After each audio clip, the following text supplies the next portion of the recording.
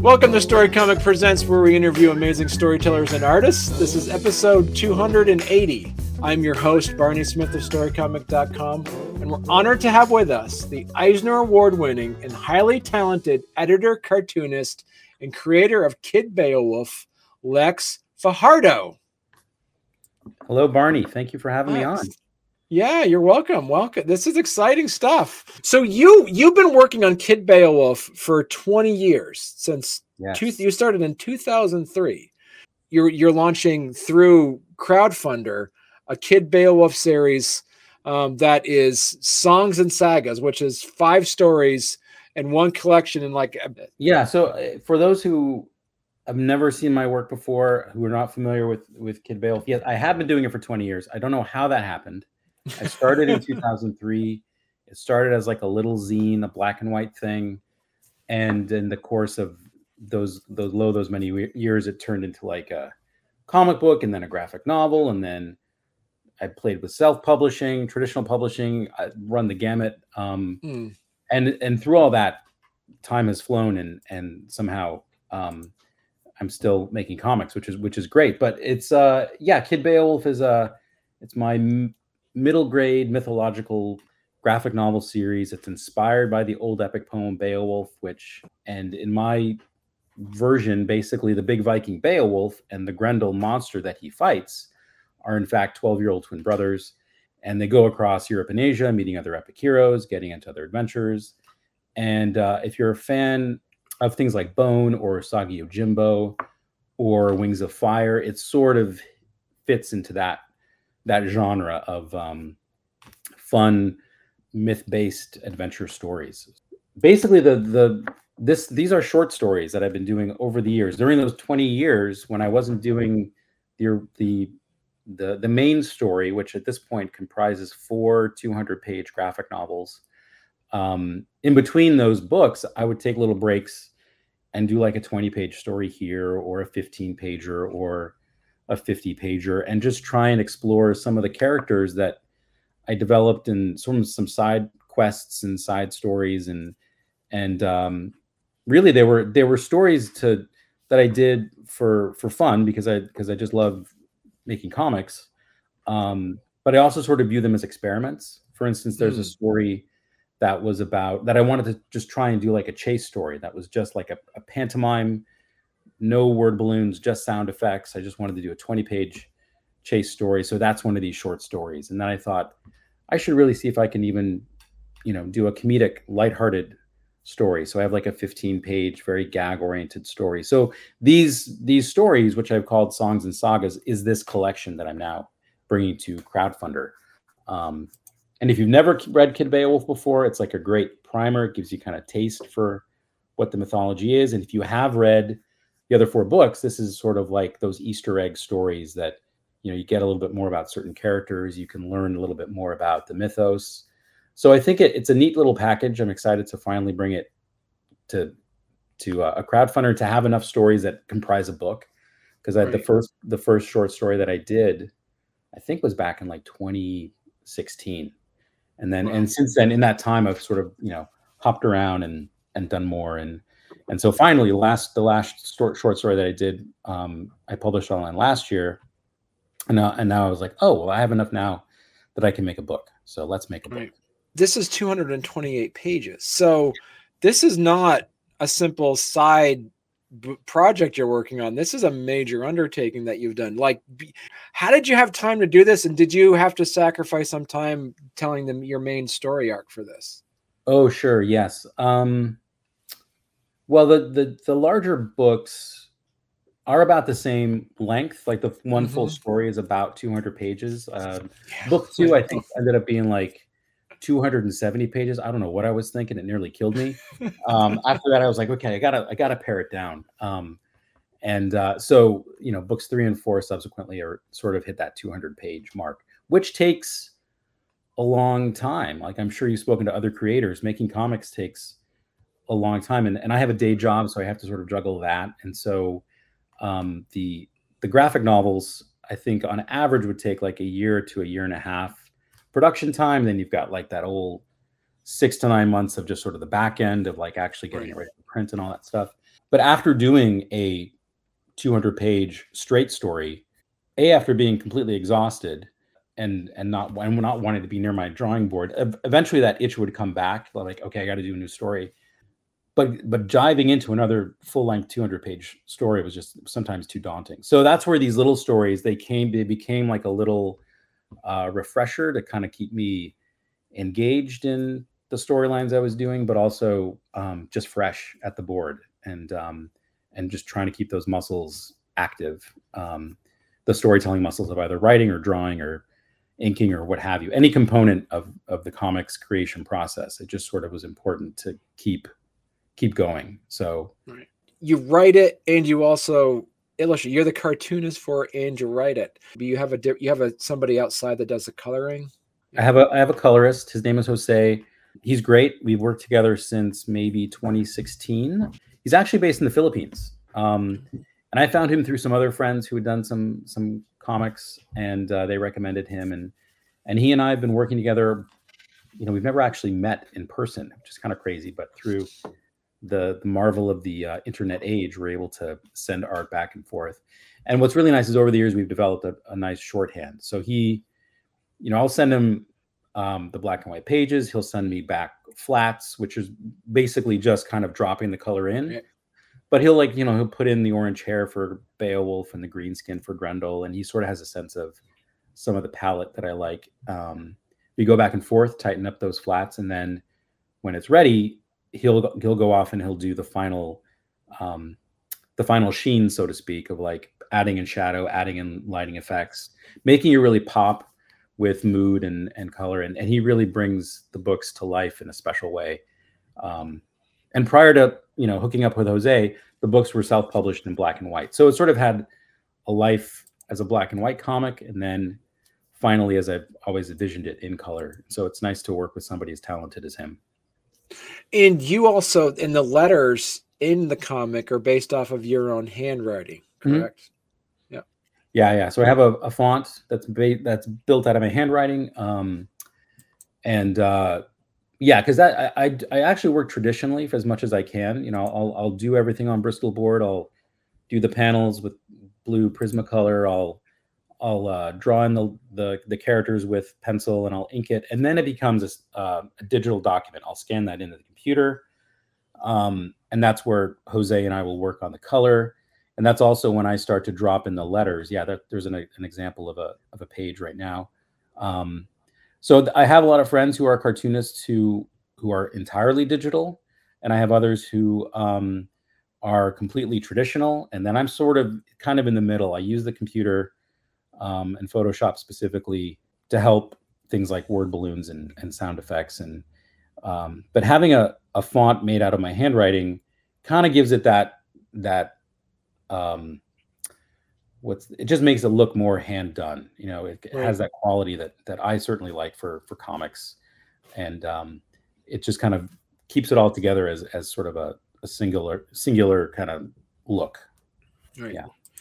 Well, it's funny you mentioned too, like some of your inspirations that you mentioned with Bone, and you did mention in a previous interview, which you haven't mentioned yet, and it pretty much shows us here is like Asterix and Obelix as well as one of your inspirations. So, okay, let me ask you: are you familiar with Asterix and Obelix? Of course, yeah. Oh, that's terrific.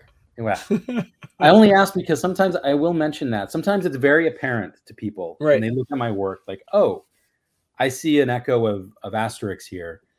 Other times they'll say, well, it looks familiar. I don't know what it is. And you know what I'll do? I'll show them actually my phone case, which is Asterix and Obelix. And like, oh, yeah. And other times people have never heard of them before. At least in America, they're not quite as prevalent as they are in Europe. And for those viewers of yours who might not be familiar with it, it's a French comic. It was made in the 60s. They actually still create it, but it was one of those first comics that I discovered as a kid, and that really sort of inspired me to like, hey, I want to make comics, and I kind of want to make them look like this, and so it's always sort of been a North Star, along with folks like Jeff Smith and Stan Sakai to sort of create a comic that is as engaging and as fun as some of those. So I'm glad that you know Asterix and Obelix. Yeah. So talk to us a little bit about your crowdfunder campaign. What can people expect from what you have set up as your levels? This is an experiment for me, because prior to this, I have self-published and gone through the other platform, Kickstarter, which I was actually planning to do that for this book, and then through some mutual connections that we have through Kids Comics Unite and other friends and in the crowdfunding world, I caught wind of this other platform, Crowdfunder, that was doing this really cool kids and YA creator spotlight in July, which was when I was going to launch my Kickstarter. So I thought, okay, well, let's see what this is about. Maybe I can switch gears and try my hand at Crowdfunder, see how it's similar to Kickstarter, see how it's different. It operates very similarly to Kickstarter, but it also has some really cool, unique features that worked well for my campaign. Specifically, just sort of like focusing on the book at hand. So, at the very top there, you see two different versions of the book. There's the traditional mass market paperback, I would call it, which is that blue copy there. Right. Yeah. And it's a soft cover edition. It's full color interior. It has that very familiar 6x9 trim size that I think if you read graphic novels these days is kind of the standard. And it's about 228 pages. So that's the one that is, as I said, is the mass. And then for the crowdfunder, I thought, it'd be fun to do sort of a souped up hardcover edition. Maybe throw in some extra essays and making of material in the back. And that's the one that's in the purple. And it's a really handsome, I actually have a proof of that one too. It's a handsome edition, and wow, the printing's really nice in there too. And so it was neat to sort of just offer these two different things, two different ways to get the content. Because for previous Kickstarters, I offered a similar thing where there was like a standard mass edition and this artist collector's edition, and folks really seemed to like the idea that there was this second option that was really specific to the Kickstarter or the crowdfunder. So I wanted to do that again with this copy of Songs and Sagas. So those are the two main rewards. But I have other things in there too. To commemorate the 20th anniversary of Kid Beowulf, I'm doing these cool sketch cards. I've actually been these are what some of the awesome original art looks like that I've been doing in the off hours.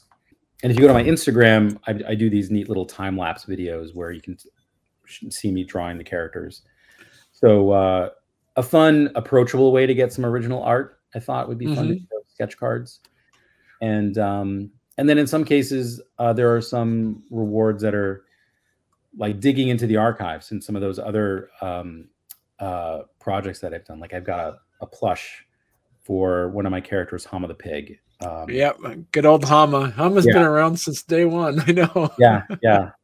He's their stalwart companion, and I did a crowdfunder a couple of years ago where I did a storybook featuring Hama, and I thought, the best thing to pair with this for these super young readers, like 6-year-olds, would maybe be a plush. So that was a fun opportunity, and so he's available for this crowdfunder. And then I have like the big pack. So like, if you've never read Kid Beowulf before, there's like the adventure pack that has all 4 books plus the new one. That's there it is right at the bottom. That's a great starter kit. And then if you are into collectibles, I have these really neat 3D prints. For instance, if you scroll up there, her name is Tarpeia and Peaky the Woodpecker. And they're characters that come from the 4th book. And they're these hand-painted, 3D printed sculpts. I had a couple of those left in the archives, so I thought it'd be neat to offer those as a reward. And then there's another set for the super high-end, one-of-a-kind backer. I have this trio of Beowulf, Grendel, and Hama the pig and they're 3 sculpts. They sit in this neat base, but they're all individual sculpts, and those I've done over the years. You know, I'm fortunate enough to know a lot of great talented artists, and I love, you know, taking my characters and seeing what they look like in 3D. And so I commissioned some sculptors, and anyway, I have one final set left, and I thought, okay, I'll trot it out for the crowdfunder, and if somebody wants to get it, it'll be theirs. But the crowdfunder has just been a fun way to share just some of those archival 20th anniversary things alongside this brand new book. During the Kickstarter month, you know, for folks who've never read my stuff, I decided, well, I should share one of those short stories. And so every Monday, Wednesday, and Friday, I'm doing a new episode from this short story, Shield and the Dragon, which was really the first short story that I did. Sort of proved to myself that, oh, I can do a short story. It's fun to do. It's fun to kind of like dive deep into like a character story. There are only 3 characters in this, as opposed to like the 25 that sometime my cast of thousands, which can kill me sometimes. So it was really just nice to just, I'm going to draw 3 characters, and it's going to be it. And it's a fun story. I like it a lot. So you said you were inspired by, obviously, the story Beowulf from this. How much do you do a deep dive after, 20 years? Obviously, is that I'm sure you have something along the lines of like a pretty established world building aspect to this universe that you created. How much do you have to over the span to kind of edit yourself to say, actually, that's not the real backstory of this character? Like, how much do you have to do when you get back into working on Kid Beowulf that you have to kind of reread your archives to remember where you left off, or remember where you want to go from there? It's a great question. Well, you can see on either side of me are these tall bookshelves. A lot of those are actually just different translations of either Beowulf or the Odyssey, or there's my comic collection in there too. But if you can't already tell, I'm a big classics nerd. So I love those epics, and I reread them. And just the other day, I'm not kidding, I was rereading Beowulf again, another different adaptation. And the reason I revisit these all the time is because I'm constantly gleaning something new from the text that I can put into my story.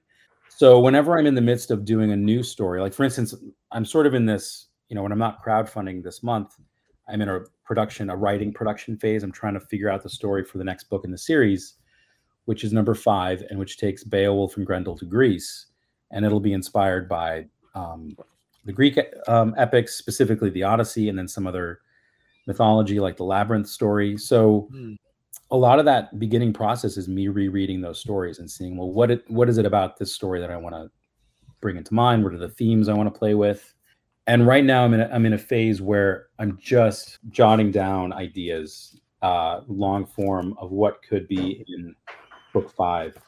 I might throw all of this out. I have no idea if it's any good, but I'm just like trying to get stuff on the page and then get it to a place where I can then type it out as a script and work on it. But I do on occasion, reread the books, the ones that I've done.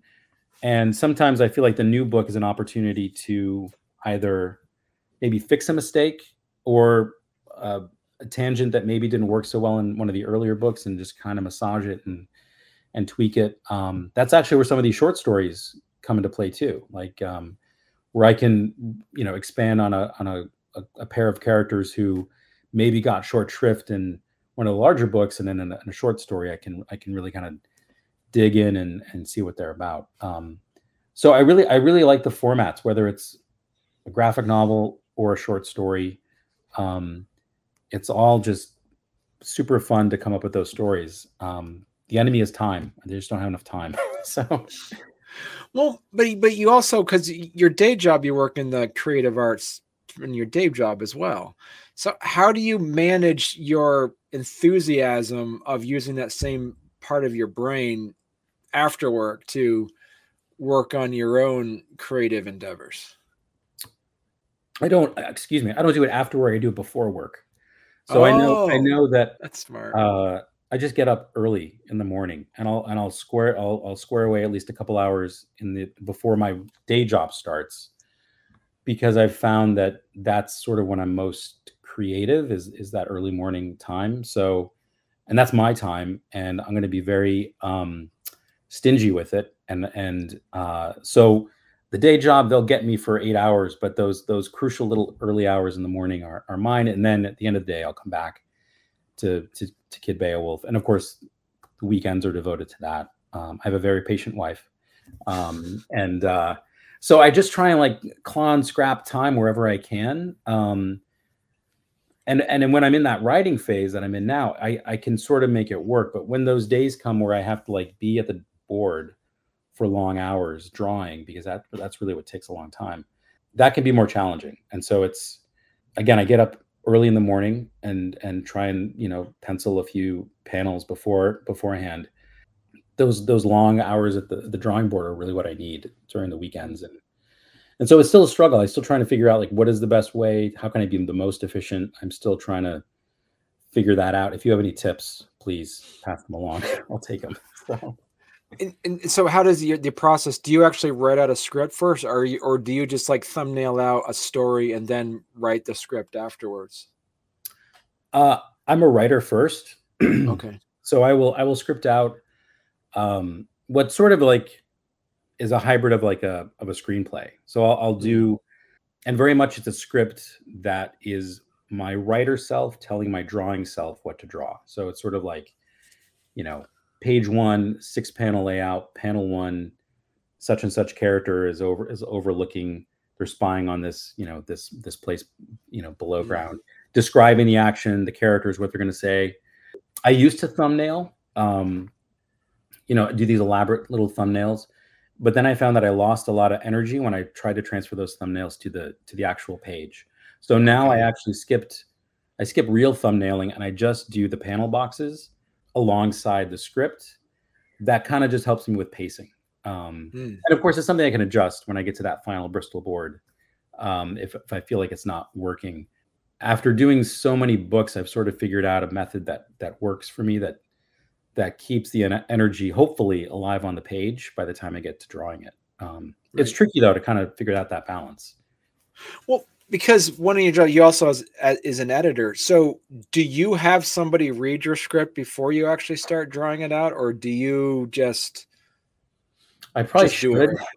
I should have. I mean, I have a couple of beta readers, and you know, people I trust who are familiar with the other books that I've done, kind of have a sense of where I want to take the story, and are themselves very good with story. So it's a select few that I'll pass that script on to.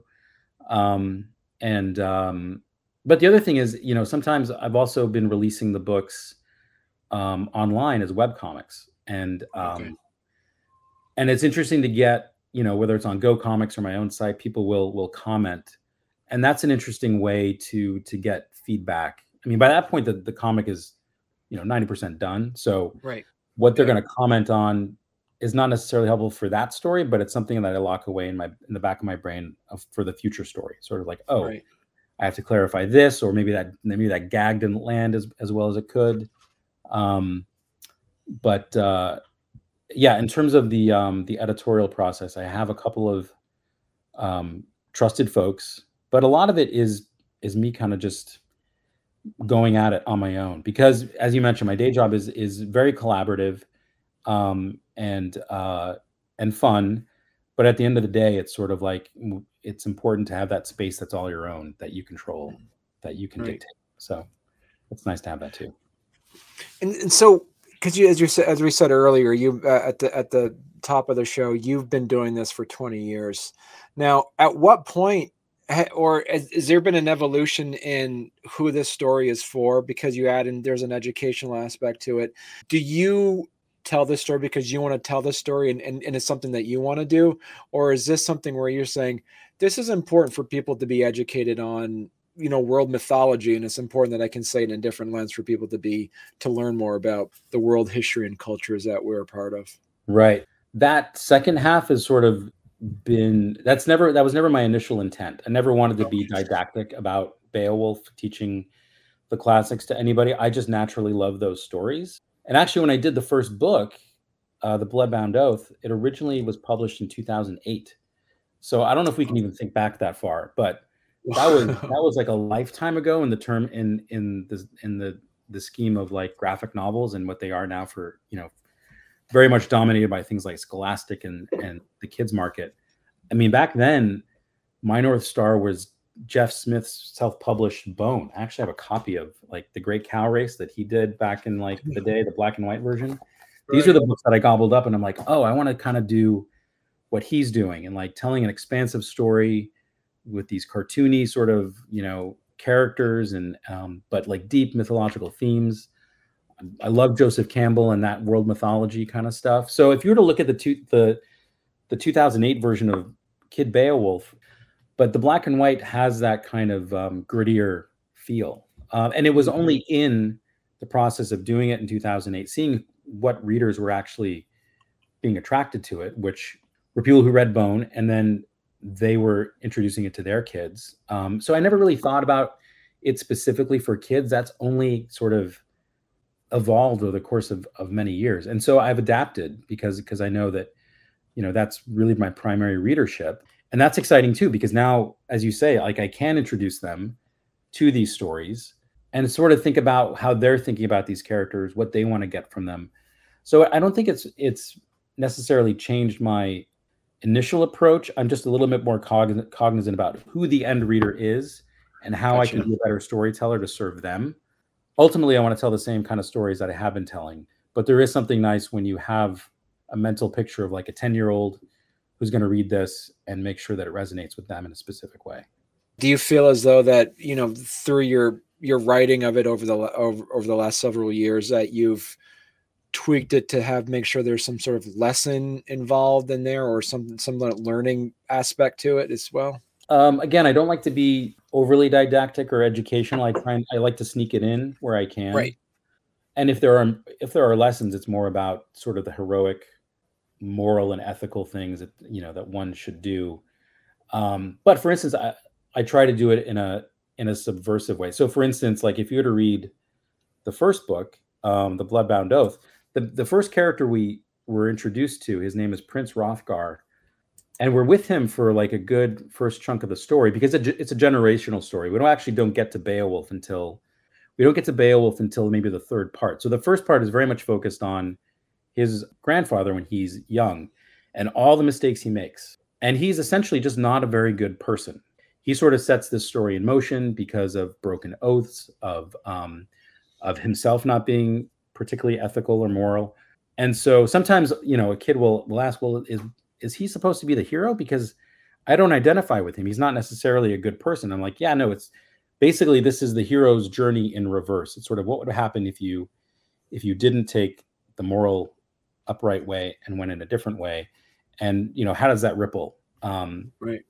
And essentially the answer to that is you have Beowulf at the end, who is the hero who's going to sort of rectify all the things that, the sins of the father, so to speak, were happening prior. So I try and approach it that way. In other stories, for instance, the Song of Roland, the hero of that is a French hero named Roland, and he's upstanding. He's forthright.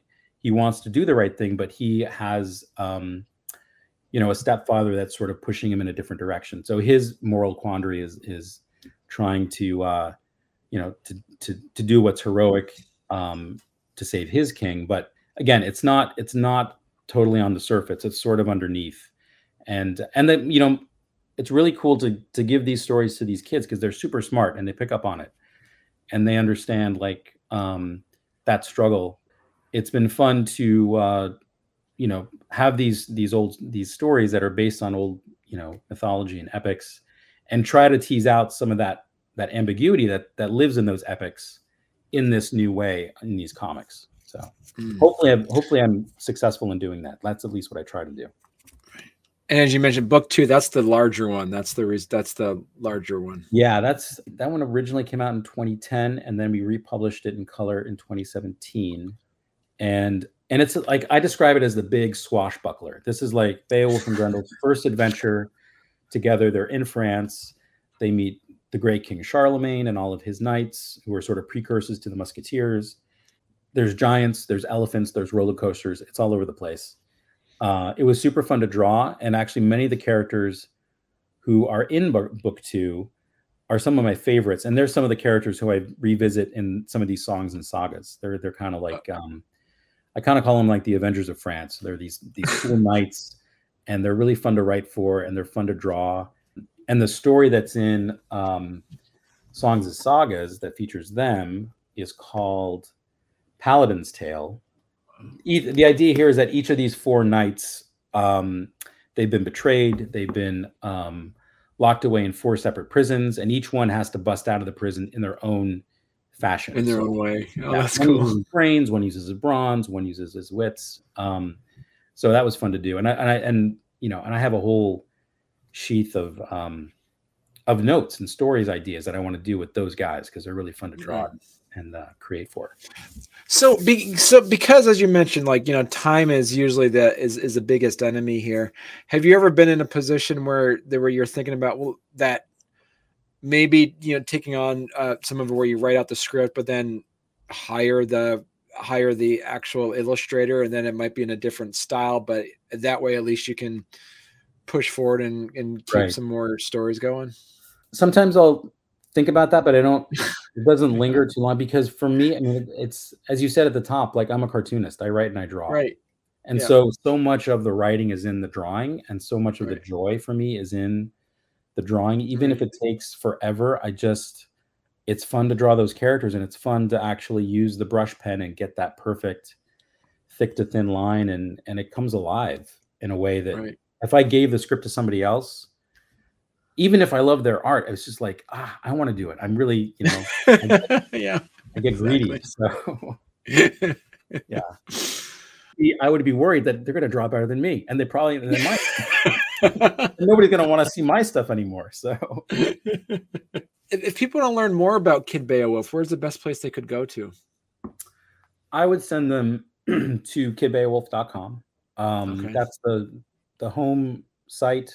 That's where you can actually read some comics for free right now. If you go to the comic section, I have a little archive there of some of the short stories that are in this collection. As I said, I'm rerunning Shield and the Dragon. That's where you get access to my Patreon. And I relaunched this site, maybe I think it was last year, the year before. Prior to the relaunch, it was really just a placeholder. And then I found, and I would run my comics like places on Go Comics or Tapas or Webtoon. And then I found, like, I really want to, like, keep my comics on my space. So I redid the whole site. So it's, so you could read the comics directly on the website on your phone. They're all carved up if you have a phone, and you'll read it scrolling, or else you'll read it if you're on your desktop as a full page as intended. So it's fun to have the control and the presentation. I can present this the way I wanted to, and so I urge people to go to kidbeowulf.com if they want all the best info, up to the minute dates, updates, and all that good stuff. Right. And as you mentioned too, Lex, you have a great Patreon. I highly recommend people checking out and subscribing to your Patreon account as well. This is a point where you actually get bonus comics. You really get to learn a lot about and just get really in-depth stuff about Kid Beowulf. And for those to make this podcast evergreen, if you miss out, if you don't hear it in time to actually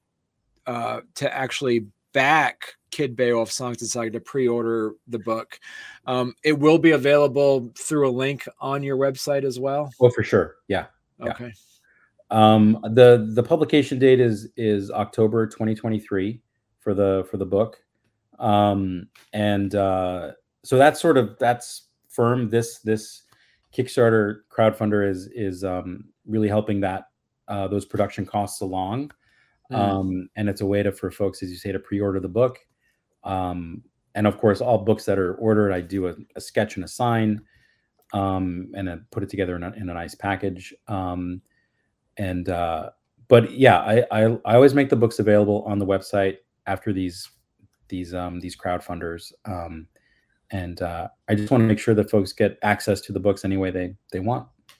Good and perfect. And like I gotta say, for those that are listening right now, this is an amazing deal that you can get an Eisner Award-winning cartoonist sketch card for $7. That is literally probably the best deal on the internet right now. So, yeah. Yeah. Perfect. Well, listen, Lex, you got to come back on when you got your when you got another project coming. This has been great. Yeah, I know. I look forward to it. It's always fun to talk shop. I really appreciate those smart questions. It's if you can't already tell, I love making these comics, and it's just great to share it with folks. So. Yeah, it's great. It's amazing. All right. Well, thank you very much, Lex. Thank you.